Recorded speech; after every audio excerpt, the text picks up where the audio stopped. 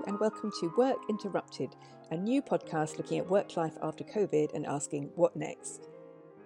I'm Christina Patterson and I'll be talking to people from a wide range of working backgrounds to find out how their own work is changing in light of current challenges, what they think will happen to the work landscape, and how we can make work better for each other and for us. Today I'm really pleased to welcome Julian Baggini, writer, philosopher and author of more than 20 books about philosophy for a general audience. They include How the World Thinks, A Short History of Truth, Freedom Regained, and The Ego Trick. Quite big subjects, in other words. He's a co-founder of the Philosopher's Magazine, and he also works with businesses on corporate ethics. I read a piece he wrote about getting what was probably coronavirus before lockdown and how that made him reconsider his work life, and wanted to find out more. In this conversation, he talks about food, fear of missing out, freelance life, and why he thinks he's now unemployable. You wrote a piece about having what was probably COVID-19 back in February. And then, when you were recovering, everyone else went into lockdown. How has lockdown been for you? Well, I'm one of those people for whom it's been embarrassingly fine, and I think I speak to a lot of people who have this almost guilt. It's like a version of survivor's guilt. My work isn't affected by it. Well, it has been affected, but not negatively. It's just been disrupted. I spend a lot of time working from home anyway. That's how I normally work. I got my illness out of the way, although, of course, not being sure it's COVID, I can't be sure I couldn't get it again. And, I'm also lucky enough to have a garden. And no close friends or family have been affected. So it's a very strange situation to be in that actually it's very comfortable. In some ways, it's a bit of a relief not to have the normal amount of travel that I need to do for events and the like. And it's perhaps made me really realise that don't need as much as I thought I needed in terms of stimulation and other things going on. It's very interesting, isn't it? It feels very similar for me. I followed the Deputy Chief Medical Officer's advice to move in with my boyfriend for lockdown. So I'm not in my flat in London, which doesn't have a garden, but there's a shared communal space. And of course, I work from home all the time anyway, or most of the time. So I agree with you. And and my boyfriend's house has a garden, and it's in the countryside. So it feels like a perfectly pleasant experience in all kinds of ways, but surreal to have this terrible backdrop of what we're all living through. And I think you're absolutely right about calling it a kind of survivor's guilt. I think this is a story, it's a multi-layered story, but for some people, they're going through something that feels really, really, really tough. And for some of us, it feels as though we're spectating on a tragedy. And that creates a kind of weird combination, I think, in terms of both what we're going through and in terms of what the legacy is likely to be. Yeah, no, I think that's right. I mean, particularly early on in the beginning of the lockdown, going for the daily walk, it just felt so strange. It really struck you just how much society had been disrupted. And of course, you are aware of how difficult this is, mainly in terms of people's livelihoods, to be honest, rather than health, because the health stories you don't hear so much about. But, people like myself who live in cities, we have our local shops, our local cafes, our local restaurants that we're fond of and we support, and we just see them shut down. We wonder how the hell they're getting on. And, we have some contact with them and we find out. And we hear mixed things. One of the nice things is it's been really quite heartening how many people I have spoken to have said that they felt touched by how much, their customers have rallied around to support them when they've moved to some kind of delivery or pickup alternative. But at the same time, that's a self-selecting sample. I'm hearing from the people doing well. Other places have just shut their doors and just, aren't seeing anybody. And you wonder how these people are going to survive. And, it's more than just earning a living. For a lot of the self-employed, it's a tough life for a lot of businesses anyway. And I always feel sorry to see any small business close, which unfortunately a lot of them do even in the best of times. It's very hard to make a go of a small business. But a lot of the time now you're seeing people who have worked really hard, built up. It's kind of a dream for them to have the business they're doing. And through no fault of their own, through sheer bad luck, this has come along and could potentially ruin them. It's very, very tough.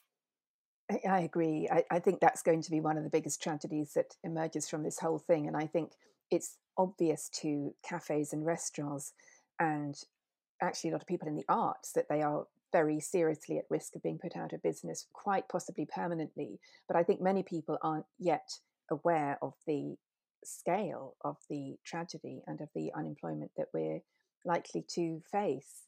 Yeah. But without getting too grim too early on in our conversation, before we both top ourselves, um, what have you actually missed from so-called normal life? Yeah, it's a very good question because of very little. I mean, to be honest with you, there are certain things which, if I thought I could never do them again, I might start to panic about. But things like going to cinema, theatre, concerts, restaurants, things like that, actually, I'm absolutely fine not to be doing them for the moment. The thing I missed most in the early days was actually getting out into the countryside, just going for nice walks. But you've been able to do that now for some Mm. time, so that's sort of come back. Um, I haven't even missed, I have to confess this, that I haven't missed seeing people either. I'm in touch with the people I'm closest to. So, it'd be nice to see them, don't get me wrong. But it's not a real sort of wrench for me. And a lot of other people do feel very differently. I think perhaps it must make it, I'm not a parent. And maybe if you're a parent or a grandparent, it does make a big difference. More than one person has said, the answer to the question, what are you most looking forward to, is be able to hold my grandchild or something Mm. like that. But I think it's really that, it's the access to the outdoors. And in a sense, it's quite remarkable. I mean, I would like to think, most of us, I think, like to think we're reasonably self-aware people, but recognizing how much of what, I just took for granted as part of a good varied life is still good. Don't get me wrong. I haven't decided I don't like it after all, but just isn't at all necessary. It's quite striking, really. Yeah, I feel the same. It's interesting. I was reading something about the whole test, the introvert extrovert test. I can't remember what it's called now, and how it's not kind of stuck in aspic, and how recruiters behave as if it is. And I always used to think of myself as quite an extreme extrovert, and my natural mode is to be out most nights. Well, obviously, I haven't been out for 2 months now, and it's fine. And I don't know how I found the time to do that before. I talk to a lot of people on the phone, I do a lot of Skype calls and so on. But I do think that many of us will realize that part of the kind of infrastructure of our daily lives wasn't necessary. And in many ways, not doing all these social things, having the perfect, it's a perfect excuse not to do all these social things, because nobody's allowed to. And it will raise interesting questions when, if assuming at some point we are allowed to do them again, how you can get out of them. Yeah, yeah, and, so that you can no longer say we're in the middle of a pandemic. but yeah. but also how we can sort of choose to manage social niceties and politeness. Actually, it's not just niceties, it's kind of manners and actually what we want to do. And I think that's quite interesting. I mean, a couple of things that you said there I found interesting. First of all, there is this, FOMO phenomenon. People talk about fear of missing out, which I think is very real. When you're aware that things are going on, and should I be going to it? Am I missing something by not doing it? And this sort of situation takes that away. There's nothing going on. You're missing out of. And I think that kind of does show just how powerful this FOMO thing is. That so many of us are realizing that if it take away the fear of missing out, and actually there are lots of things you're happy to do without. But the first thing you said actually about introversion and extroversion, and about how these things aren't set in stones. I mean, I think people are finding things out about themselves that they didn't know about themselves, some pleasant, some unpleasant. And I think one is about that adaptability. I think a lot of people assume that they are a certain way, and then they realize actually it's just the way they've adapted to their lifestyle. I heard some interview on the radio, I think, with somebody who worked at a nightclub or something. He was convinced they were out, this super extrovert, fun-loving person, and realized what they say they realized in lockdown, that wasn't true at all. They actually preferred being away from stuff and being quite quiet.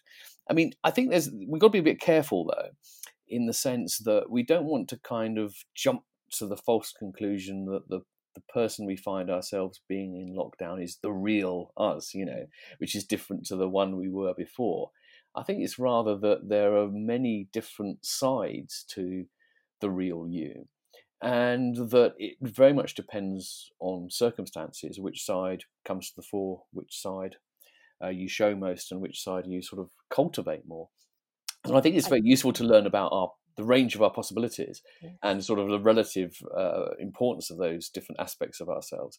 But how we are in lockdown isn't necessarily a guide to how we would ideally be in all situations. Absolutely right. And fascinating and interesting as well in relation to this whole idea of being authentic. It's been one of the buzzwords, both in politics, where we know it's a complete lie, and but also in terms of the workplace, that everybody now is meant to bring their whole self to work. Though obviously, Mm. if everybody did bring their whole self to work, then the whole world of work would completely collapse tomorrow. Um, Well, can what I do just pick you up on think? that actually? Because I think that's really interesting. I can't, like you, I really hate that phrase. And I was doing some some work recently for an organisation which was looking at its values, and that's one of the things they said in their company statement. And I said, "Are you sure you want to ask this of people?" I mean, there are lots of people who'd very much like to leave parts of their selves at home, and it's very important for them. And do you really think that those people are not going to be the best workers? I mean, they might be some of the best workers actually. The people who literally bring everything in might be a pain in the neck because they're burdening everyone with their domestic problems and so forth. And but it's kind of, as you say, it's just a myth around this authenticity. It's a very powerful idea people have, that there is something which is the authentic self, which is at the core of your being, which is never changes.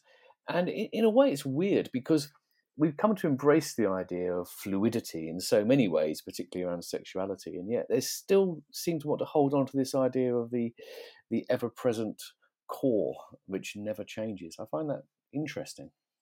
Absolutely. And also, as you say, it raises huge issues about things that we had assumed were set in stone about how we run a society and how we run workplaces. And we discovered overnight that businesses could suddenly have their entire workforce working from home, um, in a way that they have always assumed would take years if they wanted it to happen. We discovered that you could build entire hospitals in a few days, when generally things in the public sector take years and years to implement. So I think an awful lot of things that have been set in stone have changed. But I suppose one of the key questions will be whether that's a mindset shift that we will bring as we emerge, if we emerge from this thing or not. I mean, what do you think about, we've had sort of set views about where the world is going, and there can be quite a lot strong sense of sort of destiny and fatalism about that. Um, do you have any thoughts on that at this point? Yeah, I mean, that's a very interesting question because, in a strange way, it's an event which we fundamentally can't control at the most basic level, has kind of given us a big wake up call as to how much agency we actually have. Do you see what I mean? So it's Mm, sort of like, and I think that is true. So you're right. There are all sorts of things we said we couldn't do. I mean, again, we want to be a bit careful here. I mean, we haven't proved we could build a hospital which is fit for purpose in the long run in no, 4 weeks. no, We've shown we can build some temporary thing yeah, which will do the job in a hangar. And also, people are also noticing the changes in air quality, which are really quite striking, actually. I mean, extraordinary. Some of the satellite images and measures are there. So will that mindset continue? It's very difficult, and I think that early on I tried to kind of realize that not to make too many predictions about this. I think one of the problems is that, although you said that what we're learning is that lots of things we just assume to be the case and have their own kind of momentum, we can actually change. But then actually people transfer that way of thinking about what's happening now and kind of imagine that because we've had this wake up call, certain things are going to inevitably follow from it afterwards. Yeah, that we've changed, we're not going to go back, blah blah blah. I think in each case, the real lesson is that we have choice, but if we don't make those choices, things don't happen. So if there are things we've learned in this situation which we want to carry forward, it will only happen because of effort and because people decide that's what they want to do. It won't happen automatically. So I think if we do want things to change, as you say, there will be big fights to be had. But before we go incredibly philosophical, I want to ask you some more practical, concrete things about your own career. Um, so, for example, when you go to a party, or at least in the old universe, when you could go to a party, and people ask you what you do, Do you say philosopher? Oh, that's a good question. I tend to say writer, but then I'm very aware that if I don't then say what I write about, it's kind of meaningless. So I tend to say I'm a writer, about around philosophy, about philosophy. Mm. Yeah, yeah. And you were the first in your family to go to university, um, and you chose philosophy, which is, quite a double whammy. But what made you choose to read philosophy?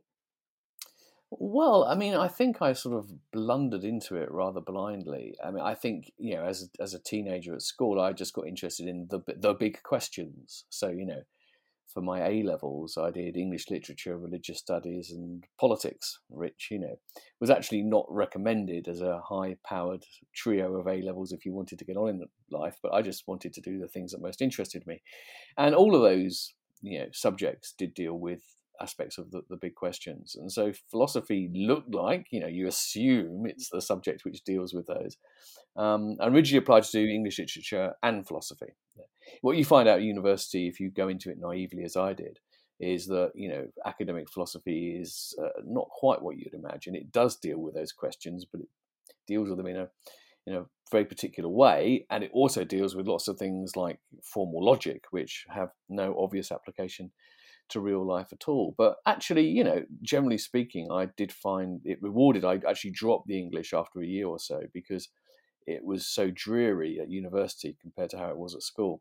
Whereas the philosophy department, 5 people, a struggling department on paper, a small struggling department, but 5 people who just all had that overused word, a passion for their subject, and were different personalities. And, they brought the subject alive for me. So I'm very grateful to them. And at what point did you decide this was going to be your life's work? Well, I mean, it was never really a decision like that. I mean, I think I was quite blessed. You said I was the first person to go to university for my family, which is true.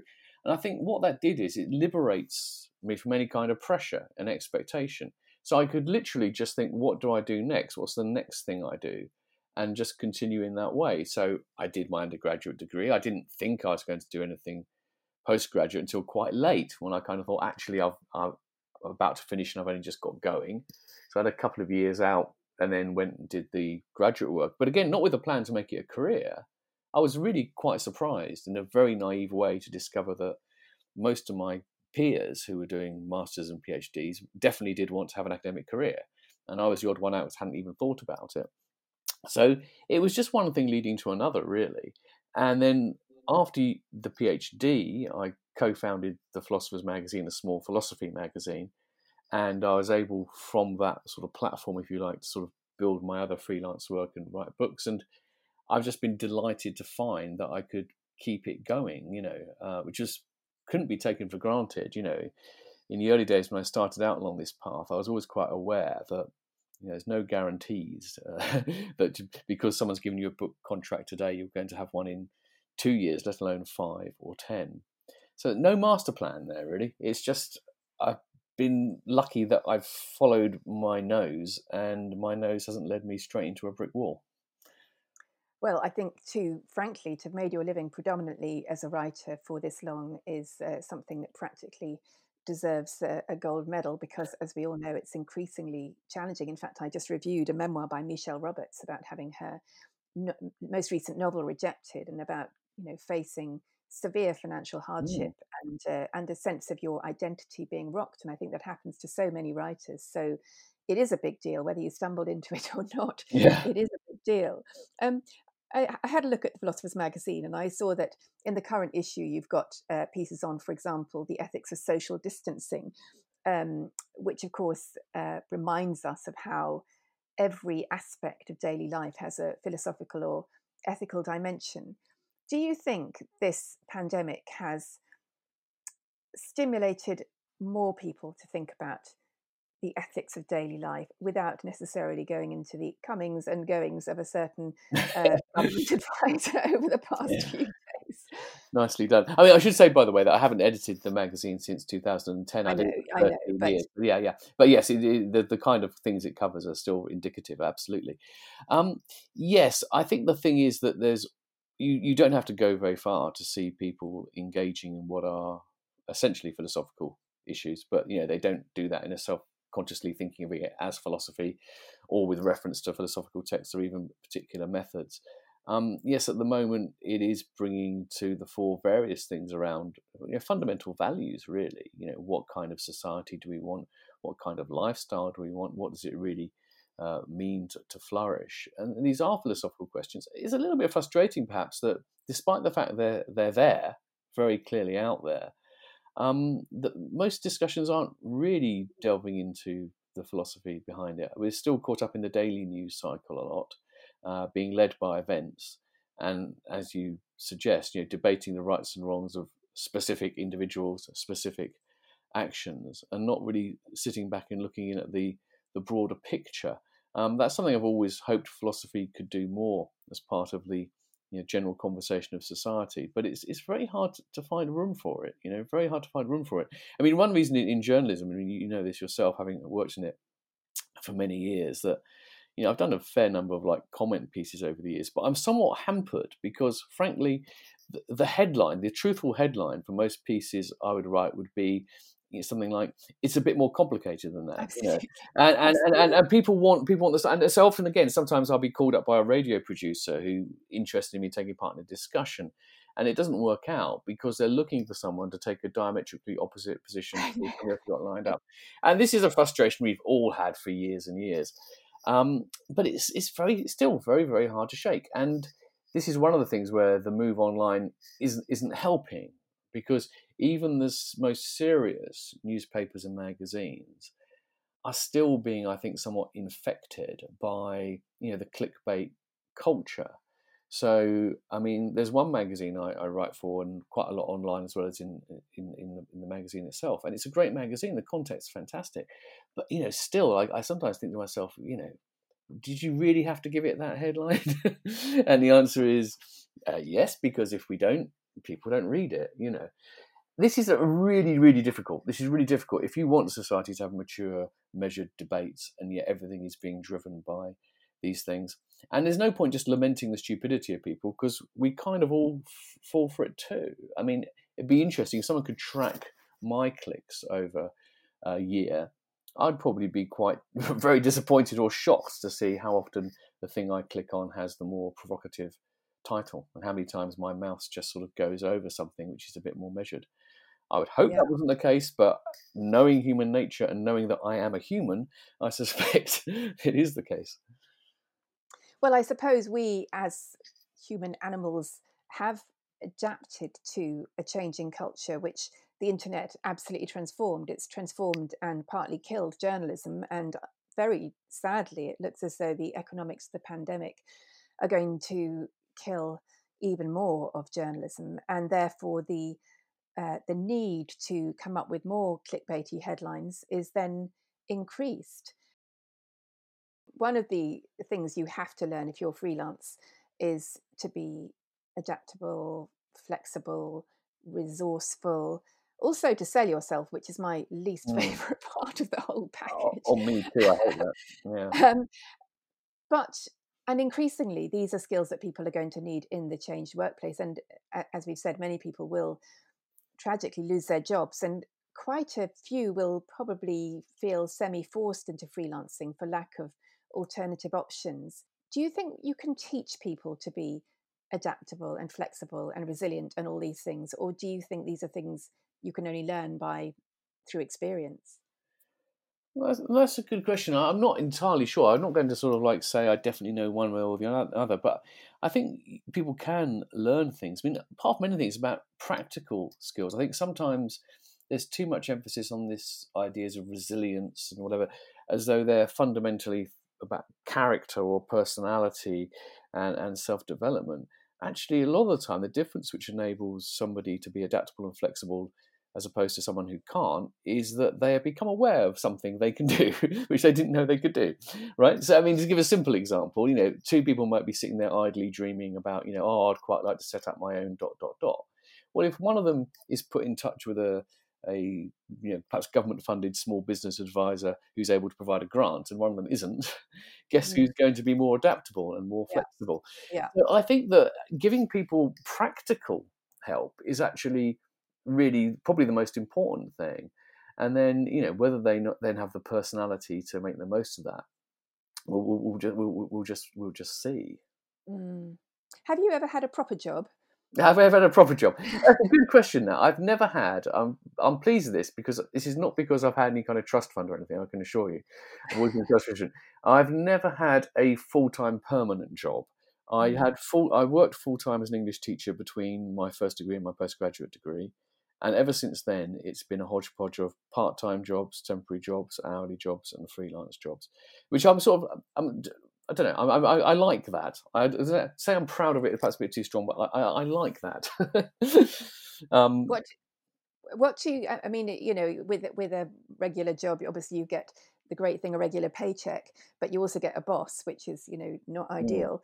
Um, what do you feel have you missed out on, if anything, through not having permanent employment? That's a very good question. I think very little in terms of what I perceive as positives, because the regular paycheck and all of that. Years ago, I always used to say, it's a great life, but of course you're more vulnerable and etc. And I changed my mind several years ago, partly through something that Taleb said. I'm not a big fan of his work in general, but he pointed out that in a modern economy, if you're a freelance worker with more than one source of income, more than one client, you're actually a lot more secure than someone who relies on all their pay from one employer. So I think that it's not even the case that life is Yeah. more precarious. It's less predictable in the short to medium term, but it's probably more secure in the long term. I think perhaps in a way, what you miss out on not having a proper job is perhaps something to do with people skills. Mm. Actually, it's the fact that you have to deal every day with people who you may not particularly like, who you may not have get along with, but you have to sort of find ways of communicating, of etc. etc.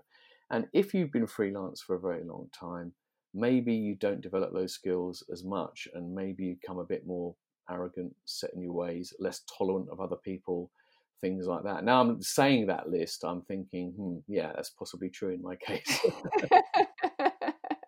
Well, it does kind of ruin you for having a boss, I have to say. The thought of every time I think, oh, do I want to be freelance anymore? Which I don't very often because I like being freelance, but the thought of having a boss, Mm. it just doesn't feel good. But I think when you've been used to freedom, I think relinquishing freedom is tough. But of course, as a freelance, you end up having lots of little bosses, or rather, not little bosses, but lots of different bosses for different projects or whatever. So I suppose you do have to manage those relationships, don't you? You do, and in a sense, you've got more people you have to please than you Yes, do. In other words, exactly. there's more people you have to please, so that is true.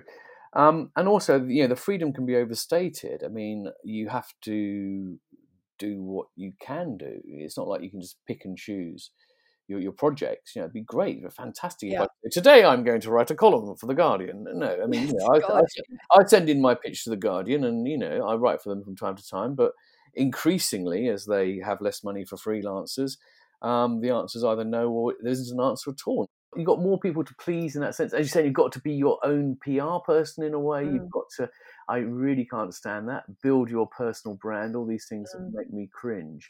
But I think that overall, yeah, I think I'm probably properly unemployable now. I don't know.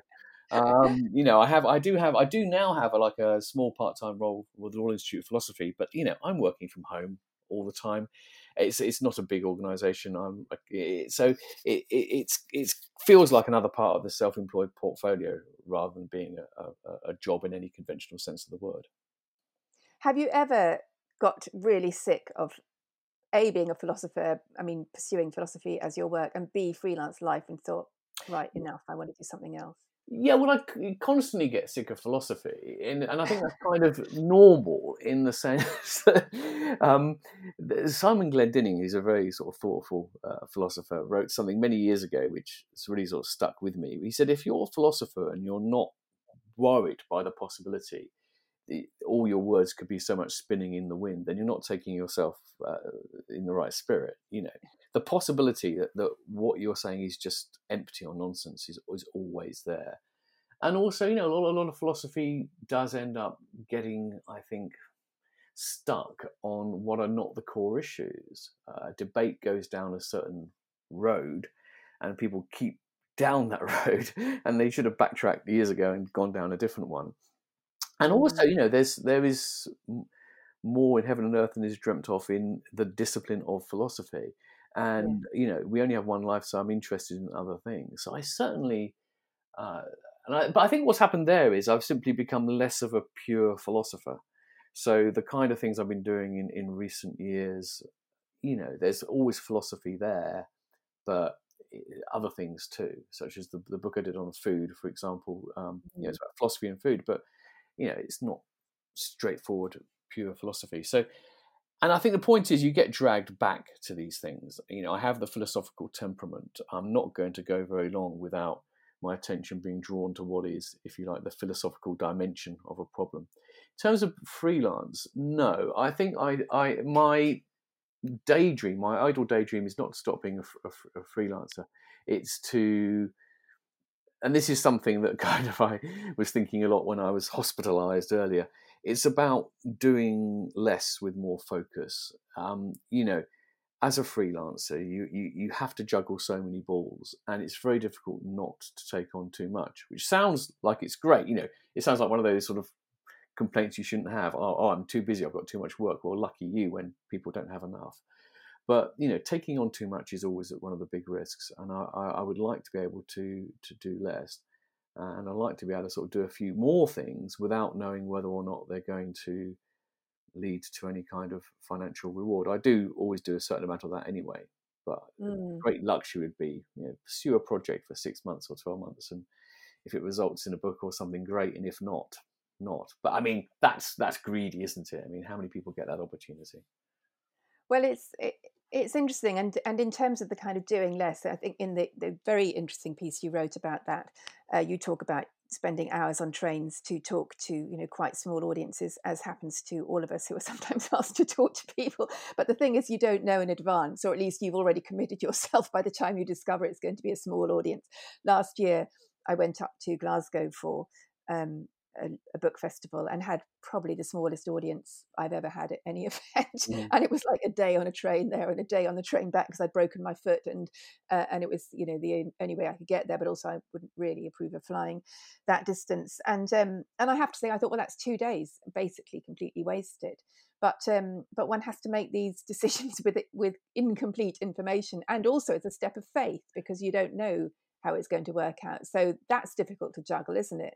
Oh, well, it is. Also, I think that I have a great sense of privilege. If someone asks me to give a talk, I think, that's lovely. It's really nice. They want me to go and give a talk, and they don't owe me that, And I like to be able to say yes to people. It seems almost rude not to. And it's numbers don't bother me as such, I mean, the size of a group you speak to isn't the measure of how important it is. But the fact of the matter is, you have to do a certain amount of analysis of like a cost efficiency and time and motion studies of your own benefit. And it is true, nice though it is to go and have a talk to 12 very nice people in a room, if it is 2 days of your time, can you afford that?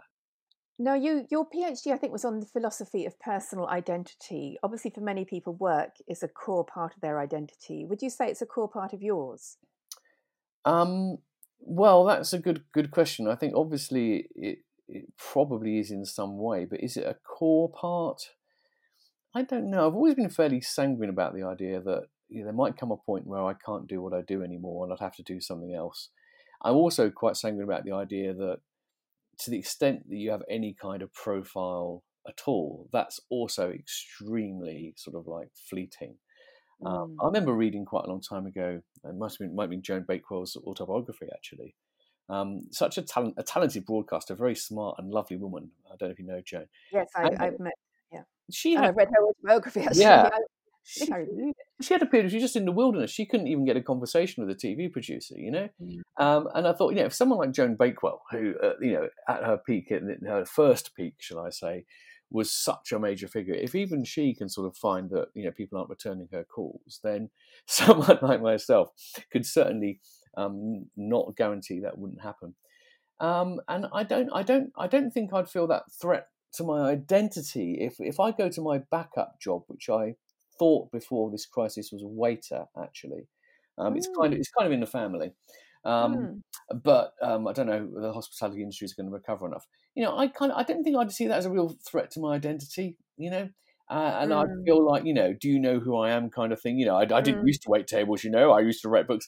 I think one has to sort of be a bit more realistic about that, and to accept the fact that the fact that you may have done certain things and got your name on in print a few times, it can go. So I think I hope and I think that my identity isn't so much tied up. The way it is tied up, I guess, is simply this: that I have this philosophical temperament. I like to work things out. I can't imagine not writing ever, because it's through writing that I often get clearer about things for my own benefit. So I think I'd probably always be doing some writing. I'd simply be sending them off and getting rejection letters. Um, but in that sense, the identity I have as someone who is, questioning, exploring, and trying to work things out wouldn't be threatened by the fact that things weren't published. Very interesting. I must say, when I lost my job a few years ago, I was really devastated. I Mm. mean, so devastated that I wrote a book about it. Yes, yes. But I wonder what, as a philosopher, what advice you would give to someone who discovered that work was such a core part of their identity and then lost that work, as many unfortunately will in the weeks and months to follow. Yeah, well, I think it's not just about work, to be honest with you. I think that we have a tendency to see ourselves through certain lens, through certain identities that we may have. It's not just work. Parenthood can be one, Mm. particularly I think for women at the time when women didn't have the opportunities to work as much. Being the mother would be the be all and end all of their identity, and then they often really struggled when their kids left home. And of course, now, as is often the case, rather than the liberation from it, now a lot of women both have that sense of being important to identity and the work thing as well. Mm. So I think the real thing is not specific to work, really. It's to recognise the fact that we do many things. None of the things we do completely defines us, and so therefore, if there's something we do which we can no longer do in the future, that doesn't strip us of who we essentially are. And in a way, I think that rather than if we want to have some sense, a firm, secure sense of who we are, rather than attach it to some kind of identity, I think we should identify it perhaps more with core values, actually. Ask what really matters to you. What are your values? And these may change over time, of course, as well. So they're not necessarily fixed. But if you know what your values are and you know what you really want to be doing, then I think that gives you a little bit more stability in changeable times. And I think actually one reason why, I'm not saying this is the case for you, one reason why losing a massive source of identity like a job can be such a shake-up is that it sort of forces you to confront the fact that you've been so focused on what you've been doing. In a way, you don't necessarily know what your values are, and that you're not sure what you want to do now. Because you don't have that, you don't have a real deep rooted sense of what it is that's sort of your guiding star. So yeah, Mm. values. I think people don't think enough about values in general, really. Um, yeah. Yeah, I think that's very interesting. But there's a kind of version of that, which is a lot of younger people, millennials, to use the phrase that lots of people don't really like the word, have absorbed, is the sense that they have to have a burning sense of purpose in their work, Mm. that it has to be their passion, they have to know their why, to quote Simon Sinek. Now, that's all lovely, but frankly, at a time of very high unemployment, that's going to be impossible for a lot of people. And again, I wonder what advice you would give to people about that, because we can't all do work that feels meaningful and that we're passionate about. We've got to Oh, pay our bills as well. no, I think that's nonsense, and I think it's worse than that. I think it's actually pernicious nonsense in lots of Mm, ways. I once was at a school, and they were part of a day of talks, and one person gave a talk which was a little intermediate talk, in which they were encouraging all these students to kind of like really focus in on identify what their passion was and to hold on to that and blah blah. And I just thought, actually, at the risk of being rude, when I came to speak, just sort of said, for the sake of anyone in this room who doesn't know what their passion is, doesn't feel they have one, don't worry, there's nothing wrong with you. It may be there'll never be one overriding thing. It may be you haven't found it yet. It may change, So I think telling people they must follow I know loads of people who have gone through their whole lives and would say they've never, ever found a single thing which counts as their passion. But I think if you go back to the values things, they know what they value. They know, for example, they value, maybe what they value is the quiet life. They value the idea that they can go to work, earn a living, and go home and get on with it. Which is absolutely fine. And a lot of work is like that. Let's face it. And this doesn't mean the work's unpleasant at all. It just has its place. I know a lot of people who have gone from more sort of demanding work, if you like, to just or shop work even, or something more, considered more basic, and have found it great because they just do the work and go home. But again, if you know what your values are, then you can just follow your way through life, and you have to accept the fact. You do have to accept the fact that things may not go entirely all your own way. It also goes back to following your passion thing. I think sometimes people are given the impression that if only you follow your passion with all your heart and all your soul, all earthly rewards will sort of come to you. And of course they won't. Some of the most admirable people I know are people who are creative people who have managed to go their whole lives sort of pursuing their art, whatever it is, their music, their art, their literature, their poetry, without ever being able to make a living from it. And that's great. They haven't given up on what's most important to their lives. It's not the same as their career.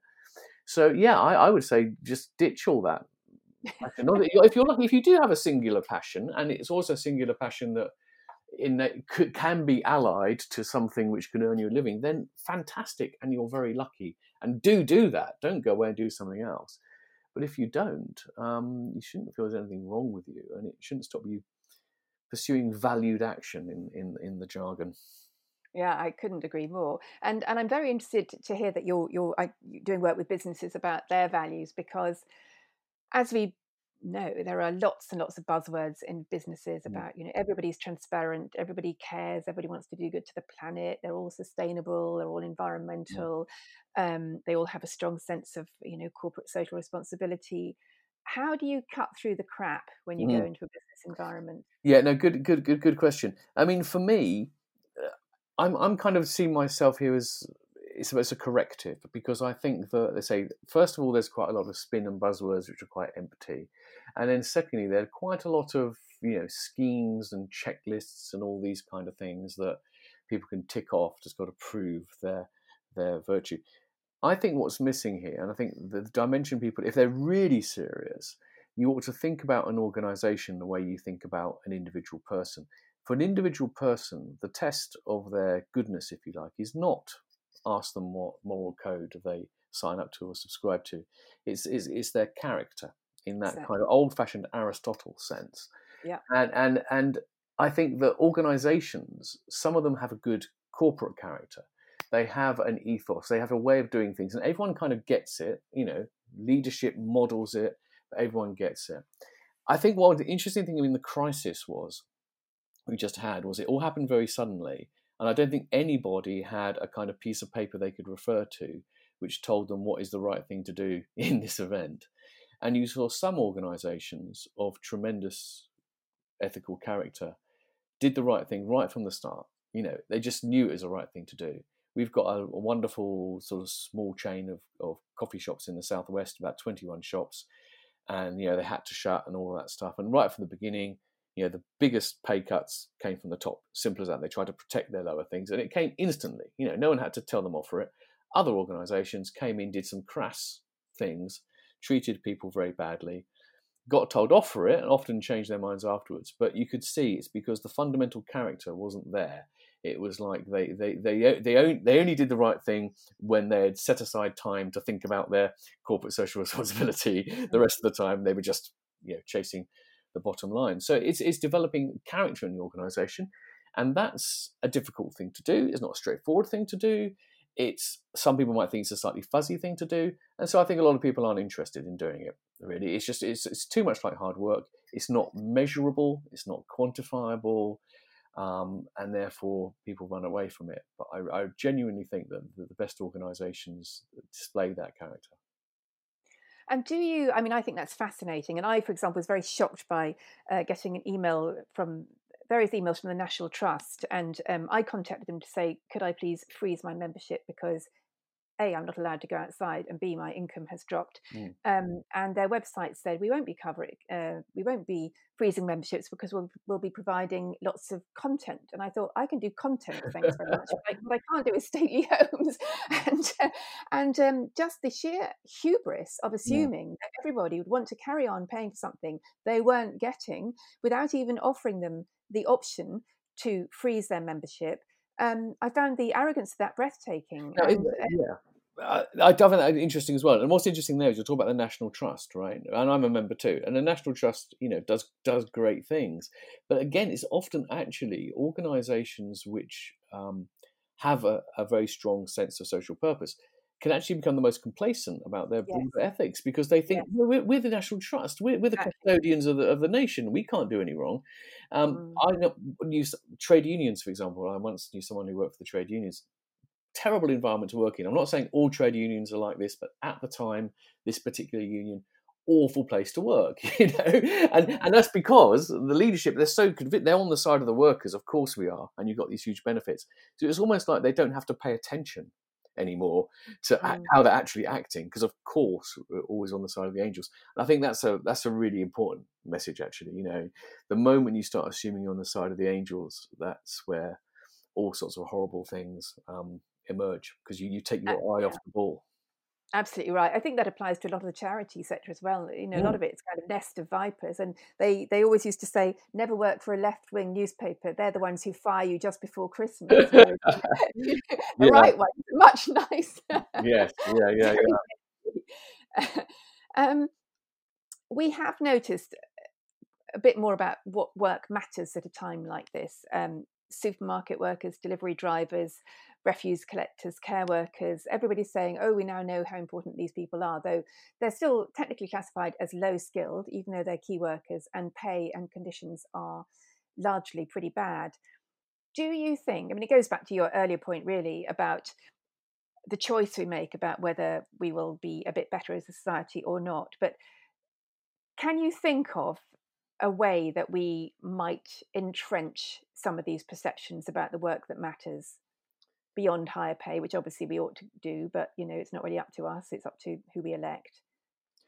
Yeah, I think that's interesting. It's very difficult to shift this because perceptions of status, particularly of occupations and stuff, it's very sort of deep rooted in culture. I'm not sure how quickly it can be changed, and also, like it or not, it's very difficult to disentangle those things from pay. Of course, it should have Mm, nothing to do with pay, but it's very difficult for not to get out of that situation. So I totally agree that we need to low status jobs. I mean, even use the term low status job. That's there's nothing about the job which tells you it's low status or not. It's all to do with how it's perceived, right? Classic example of education. This, if you take school teacher, for example, school teacher is not a low status job, but its status varies enormously in different countries. So I think it's one of the Scandinavian countries with the best records in education. Teachers are heroes kind of thing, and it's not mm, about pay as such. It's not about pay as such. Um, so I think there has to be, what can you do? I don't really know. I think partly it's about respect, and a lot of the respect there, I think, comes from what kind of rights you give people, the dignity with which you treat them, and to give them the capacity for, if that is how you earn your living, for that to be enough. I think again an example here we might give with waiters. I talked about being a waiter earlier. The status of a waiter in say Mediterranean countries is very different from the status of a waiter in the United States, and it's no coincidence that you don't get big tips in the countries of the high status. You do get the high tips in America because you are the lowest of the low. You require the tips. You, as it were, you're almost like begging for your pay from the people, not even your boss, from the people you're serving. In a high status culture, it doesn't happen. You got respect. You're a waiter. That's a perfectly good thing to do, and you're respected. Um, so a lot to do is the cultural assumptions, the cultural background. But I do think if people aren't, if you know that someone's in a job where they're not able to earn a living, they're not able to secure a living or a proper living, I think that adds to the impression this is low status, and perhaps is the implication shouldn't be there, but that leads to less respect. So treating everyone properly isn't just about pay; it's also about rights, terms and conditions, and what we enable people to do. Absolutely right.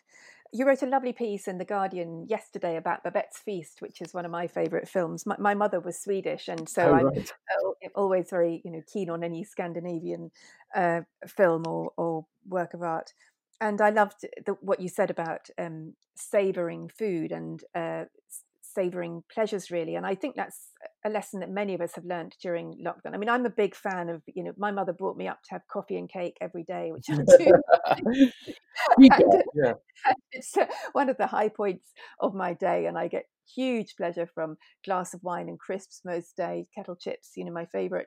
So I for me, it's absolutely it's mother's milk to me to have learnt to savor those pleasures, and that's one of the things that really helped me when I've been through tough times. What would you say have been the, the key pleasures for you that have become renewed during this period?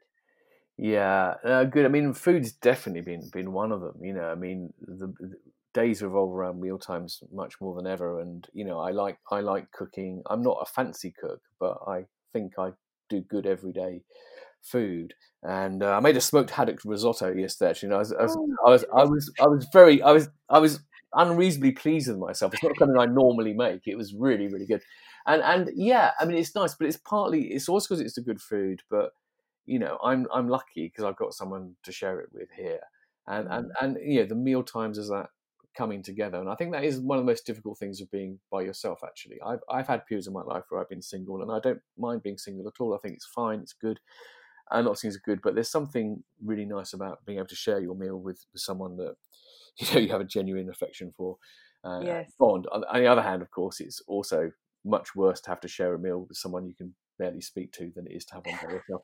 So it's not that being by yourself is not as good as being with the ideal person, but it's better than being with the wrong one. That Absolutely. often forgotten. So I think really a lot of it has been just about that, and also just walks. I mean, I get out and walk every day, and I'm quite lucky near me there is some sort of green space. But often I just walk the streets. I live in Bristol, and you know, it's I think a lot of people have reported that they just have a greater attentiveness now. They're Mm, noticing things they didn't used to notice. And that's partly because I think nature's reasserted itself. I was walking somewhere the other day, and it was a quite built up area, but there was a really strong some kind of vegetative perfume, some kind of blossom or something. It seemed so incongruous because I was on what was a main road. There's something about the air being clearer. So I think it's mm, just that really. So it does go back to what you said about this savouring thing. I do think that we place too much importance on what sometimes people call peak experiences. So it's paying top dollar money to go to the big event, the big concert, to feel part of something, the big holiday. And these things have a place in the good life, of course they do. But I do genuinely think the the core of a good life is a good everyday, and it's that ability to appreciate and notice and savor the quotidian things. I think those things bring us that sense of gratitude and being alive on a regular basis, which is far more nourishing, I think, than just going for the occasional huge big injection. mm, mm. And none of us knows what's going to happen. We hope there'll be a vaccine. We don't know if there'll be a vaccine. We don't know if this will be years or if it will be a year. Everything's up in the air, really. If you had one hope for the world of work after this, what would it be?